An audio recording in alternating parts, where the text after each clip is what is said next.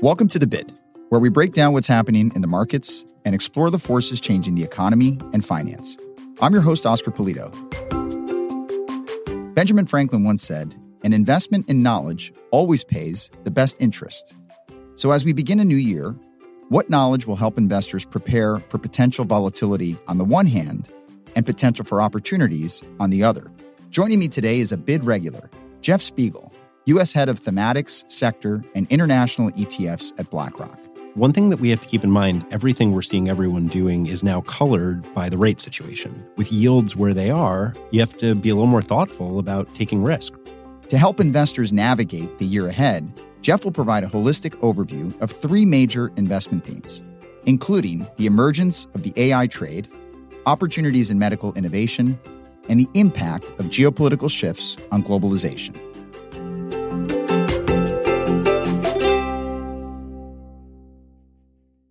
Jeff, welcome back to The Bid. Great to be back with you, Oscar. And Jeff, Happy New Year. It is 2024. I hope you had some time off before we started the new year. Happy New Year to you, Oscar. I've actually been out in Denver for a couple of weeks visiting my sister, who's a veterinarian, which means I was also staying with 4 chinchillas and a 4-pound dog. So Jeff, with the new year comes the opportunity to invest in new themes. So I'm curious, how are you thinking about the year ahead as far as the broad themes that investors should be considering? One thing that we have to keep in mind, and this really started last year, is all decisions around investing, everything we're seeing everyone doing is now colored by the rate situation. With yields where they are, frankly, you have to be a little more thoughtful about taking risk. If you can capture 4, 5, 6% on short-term debt, that raises the bar. And so we think that investors, when they're thinking about the equity side of their allocation, need to be thoughtful about where can they really drive returns? Where is that potential opportunity to get the outperformance that justifies being out of cash and being out of bonds? And so when we think about that, there's really 3 areas. So the first is artificial intelligence. I know we've been talking about this for a long time. I did a bit episode with you guys last year where we discussed it, but it's a constantly growing and transforming phenomenon. We're really thinking about it as the very early iterations, the concepts, the ChatGPT, to real products and enterprise usage and commercialization. The second is about medical innovation. Unlike artificial intelligence, a lot of the most exciting areas of medical breakthroughs last year in 2023 really struggled from a performance perspective. That re-rated valuations, and even though we have amazing breakthroughs right in front of us against cancer, against neurodegenerative conditions, those valuations make really attractive entry points. And the last is this idea of rewiring globalization, this new megaforce that we've brought to market last year in 2023. The idea of a fragmenting world is something that investors have to think about more and more in their international allocations. Let's go through some of these themes. You mentioned 3 of them, but let's start with AI. And I was going back through the archives, and in fact, it was last February that you and I spoke, and we talked about ChatGPT. In fact, people might remember that we had ChatGPT join us on the podcast as a special guest. Yes, and I was not invited back today. It was a big theme for 2023, as it turns out, and you're saying it's going to be a continued theme in 2024. What are the developments that you expect to see this year? What industries, what sectors are going to benefit from this AI theme? We make a lot of predictions, both of us, in our work. I think we were both really excited about AI back in February. I think we probably underclubbed it in terms of how exciting it was going to be. And that excitement really continues. But again, it's shifting towards a new phase. Last year, most people's experience with artificial intelligence was having an amazing conversation with ChatGPT or with Bard. And that felt a little bit more like a novelty, but was teasing people's idea of what might be possible. I think going into this year, what you're going to see is much more commercial applications. That means that if you work in a law office, you're probably going to be using technology that allows you to iterate on contracts incredibly quickly with just text-based inputs. And this idea of text-based inputs is so important because one of the other areas that I think will be transformed is coding. Pretty much anything that you might write in code, you can actually just tell your artificial intelligence what you want it to do, and it'll output that code. So across industries, you're going to be able to use text language to accomplish incredibly complicated tasks that usually would require some level of coding automation. And that could be contract-based, that could be marketing and advertising language. And again, companies are investing not just because AI is cool, though I think we can all agree it's pretty cool, but largely around cost reductions. When you think about the efficiencies that are created, a coder sort of spending his time or her time debugging something rather than writing the code from scratch, that's faster. That's powerful. Actually, about 60% of companies who plan to adopt AI are planning to do so for the reasons of cost savings. This is a real imperative in how businesses are being run, in generating more revenue, in generating more profitability. These productizations, these actual use cases in the way that we work. And I think that's going to be really powerful. We've also talked in the last year about a lot of the downstream implications and beneficiaries, the picks and shovels, if you will. There were semiconductor companies that were some of the biggest performers around the AI craze. A lot of that, specifically semiconductor companies that were responsible for GPUs or graphic processing units. Now, these are really critical when it comes to training AIs, when it comes to crunching massive amounts of information. But we actually think that semiconductor opportunity is really just starting because as we move forward from training artificial intelligence towards what we call inference, you actually need different semiconductors. You need CPUs. That broadens out the opportunity set to a range of other firms. And the way you can think about this is the training process is about learning how to do a math problem. The inference process is actually taking what you've learned and applying it to solving a math problem. As we shift to that phase of artificial intelligence, the semiconductor opportunity only broadens out from here. And then investors remain really underexposed to a lot of these themes. If you look at the NYSE FactSet Robotics and Artificial Intelligence Index, it's a very small holding in most people's portfolios when you consider pure play companies. From pure play companies under $100 billion, the average investor is only owning about 1.5% of their portfolio in artificial intelligence. There's a lot of room to grow that allocation, especially as artificial intelligence continues to grow in importance in our lives and in the economy.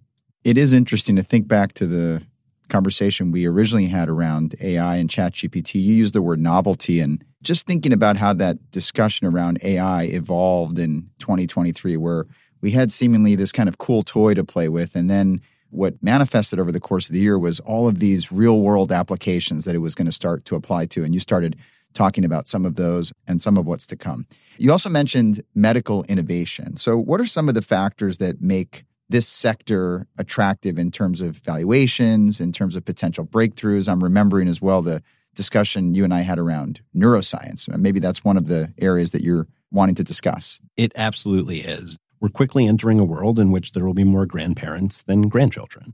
Effectively, that's more people over 65 than under the age of 18. And we can actually predict what some of the consequence of that is medically. We know that in older populations, cancer is significantly more prevalent. We know that in older populations, some of those neurodegenerative conditions we talked about last time, Parkinson's, Alzheimer's, various other forms of dementia, are a lot more prevalent. That's a challenge for society, for sure, but it's also an opportunity because we can see it coming, because this is a very predictable force, these aging populations. And so there's a bunch of breakthroughs in both areas, as well as biotechnology broadly. It's not actually just that people are getting older, that age cohort, that baby boomer population is aging up. It's also that people are living longer because medicine is better. And I would actually predict we're going to accelerate that pretty quickly because a lot of the drugs that we've seen that are combating diabetes and obesity. That's one of the major problems that limits lifespans, particularly in the United States. These drugs are actually going to drive about $100 billion of additional revenue in the prescription drug market, up from about $1.5 trillion today. So almost an 8% increase in the total prescription market just based on these drugs that are going to reduce obesity and therefore extend lives even further. But when we think about specifically how we're going to operate faster, how we're going to operate better, we actually can go back to that artificial intelligence conversation that we were just having. One of the differences from 2023 to this year is when you're playing with ChatGPT, when you're using Bard, these are generative AIs that were trained on the internet. They were trained on public information. What you're going to increasingly see is more specialized artificial intelligence that's trained on specific information. And in medicine, that's going to be one of the most powerful places. Naturally, medical data is restricted. That's exactly what we want. So it's not available to a GPT or a Bard. But when you use it within a walled garden of a biotechnology company, for example, you can actually get at that. And so, for example, scientists actually last year used AI to map a fruit fly's brain, 150,000 neurons. And this is actually the first animal that we have ever mapped the brain for. How did we do that? We used artificial intelligence to accelerate the process. Now, the human brain is a little bit more complicated. It's more like 86 billion neurons than 150,000 neurons. But at the speed at which artificial intelligence is improving, we're probably going to be able to map the human brain as well in the near future.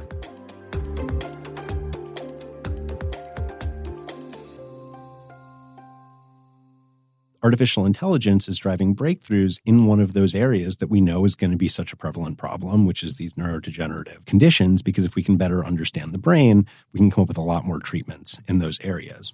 And then when we think about cancer and drug discovery more broadly, bringing a new drug to market, if you factor in failures, which there's a high fail rate, the average drug actually costs about $2.5 billion in development costs.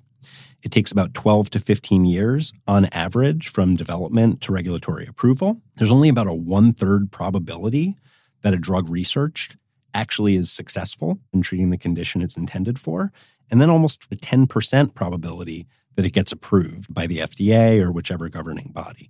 So it's incredibly challenging bringing new drugs to market. But again, AI can prevent a really nice solution here, which is by 2025, we actually think that over 30% of new drugs are expected to be discovered using generative AI, which is really good at iterative processes, which is what drug development is often all about.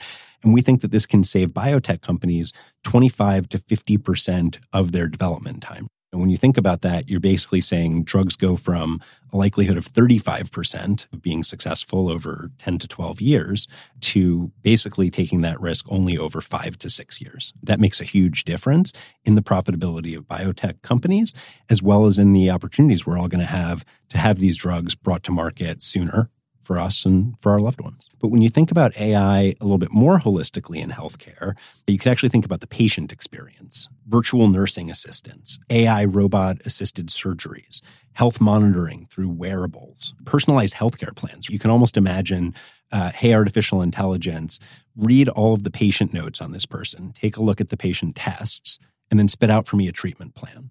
That's where we're headed. And then more diagnostics and more treatment. So it's not just drug discovery, it's this whole universe of healthcare that's going to get supercharged at a time that's really important because we know we have that aging population. We know we're going to have those greater health needs. Just listening to you talk, you've intersected the AI investment theme with a medical healthcare-oriented investment theme, which is a good reminder that these two things are not interdependent. They can intersect. And you brought up some good examples. You also talked about an aging population. As I understand it, I just recently heard this, that 2024 is what they're calling peak 65, which is the year in which the most baby boomers are turning 65 years old, just to give us a sense of the aging population. So for somebody who's a long-term investor and thinking about investing in the market, what is the impact of this larger and older population? So I think there's two impacts that I would point out. So one is we were just discussing, it's very predictable that we're going to see more healthcare spending. It's very predictable that we're going to see more breakthroughs as we invest more to fight those diseases and we use artificial intelligence to supercharge that process. The other area is that this demographic dividend that was effectively paid to the United States and some other countries following World War II because of that baby boom is ending in much of the Western world. It's long over in a place like Japan. But when you think about large parts of emerging markets, particularly emerging markets outside China, the demographic dividend is only just paying out now. Labor productivity, size of labor force, age of labor force, increasingly opportunities are a lot more attractive outside of the United States and outside of Western countries because of the disparity in where folks are on this demographic dividend, on this aging curve. So as you talk about the differences in geographies that changing demographics are having, it brings up the last theme in the outlook, which is the rewiring of globalization, which is something that we've seen accelerate post the pandemic. Again, you've been on here talking about this theme in the past. So tell us a little bit about the countries that you think are poised to benefit from the changing supply chains around the world. There's a range of countries that are going to benefit, and two really important concepts are friendshoring and nearshoring. So to back up for a second, just to provide context, for 30, 40 years, companies really only prioritized cost in the development of their supply chains. Now they're focusing on resilience for a range of reasons. One, the supply chain disruptions of the COVID pandemic. Two, an increasingly fraught geopolitical world. A lot has been shown based on what's happened in Ukraine, based on what's happened in Israel. And as a result, that more fraught geopolitical environment means that supply chains around the world are even more at risk. As folks think about reorienting these, they want to limit the geopolitical risk and they want to limit the sort of geographic distance sort of risk. So nearshoring is bringing production back towards closer to home. And friendshoring is doing more business with countries which you have more free trade agreements or just more positive government relations. And so thinking about those two areas, Mexico and India are the two that come to mind. Mexico kind of hits on all fronts here, right? So really strong free trade agreement with the United States. If you ask executives, what are the reasons you want to do more business in Mexico? They'll tell you it's because there's a qualified labor force. They'll tell you because the salaries are attractive. But they'll also tell you in huge numbers because of the proximity to the United States. And then you think about a place like India. And India obviously is a good bit away geographically from the United States. But today, it's the world's fifth largest economy. We think by the end of the decade, it'll be the world's third largest economy. A lot of that growth is driven by what we were talking about, the working age population growing incredibly rapidly, the amount of educated young workers growing incredibly radically, along with being a democratic country that has good relations with a lot of other democratic countries like the United States. And so we've actually seen about $2 billion flow into India ETFs just over the course of last year. But when you zoom out a little bit, Mexico and India are really good examples, but the list goes on, right? You've got Vietnam, Thailand, Indonesia, Brazil, all of whom are benefiting from the near or friendshoring components or both. And when you also think about the fact that China makes up about 30% of the emerging markets benchmark, we're seeing investors increasingly focus on emerging markets ex-China. We've actually seen about $4 billion flow into emerging market ex-China ETFs just over the course of the last 12 months or so. You know, that growth is incredibly rapid. In fact, emerging markets ex-China is now making up a really large percentage of total flows into emerging market ETFs, this new way of investing, focusing on this wide range of beneficiaries of nearshoring, of friendshoring, and thinking a little bit more about a diversification of supply chains beyond just China.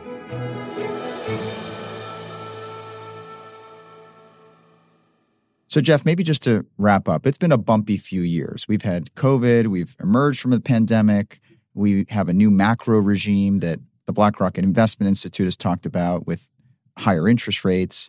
You tend to come on here and give us an optimistic view of the world and think a little bit more long-term. So starting off 2024 on the right foot, what are some of the things that investors should be considering to maximize the opportunities that are out there? Everything has to be covered by this new yield environment that we're living in. And when you think about in that context, investors really have the luxury of being pickier. If you can lock in fairly safely or very safely strong yields, it gives you an opportunity in the portfolio to take a bit more risk, but also to be really thoughtful about that risk. That's why we think artificial intelligence, given the sort of expanding out of the opportunity. It's why we see medical breakthroughs, given the attractive valuations, combined with the supercharging impact of AI, combined with some of the really near-term breakthroughs that are right in front of us. And again, this geopolitical fragmentation as places where we think investors can take some of that additional risk and be really targeted in equities and not just, as has worked really well for the last decade or so, own the whole market, but own specific markets where they think they can truly drive growth. And honestly, when I think about these three areas, in a lot of ways, I think the biggest risk is missing the opportunities, potentially being left behind. That's this whole idea of megaforces, of really thinking forward, of really thinking about the opportunities that are huge, that we know are coming, and that we want to make sure we participate in. Jeff, as always, very insightful. Again, Happy New Year. I'm not sure if staying with your sister makes you more likely or less likely to want to have pets, but we do hope you will rejoin us on the podcast over the course of 2024. Thank you so much for joining us on The Bid today. Still love pets, huge animal lover. I don't think I will ever have a chinchilla, much less 4 chinchillas, but it was great getting to visit with her over the holiday season. And as always, it's great getting to visit with you today, Oscar.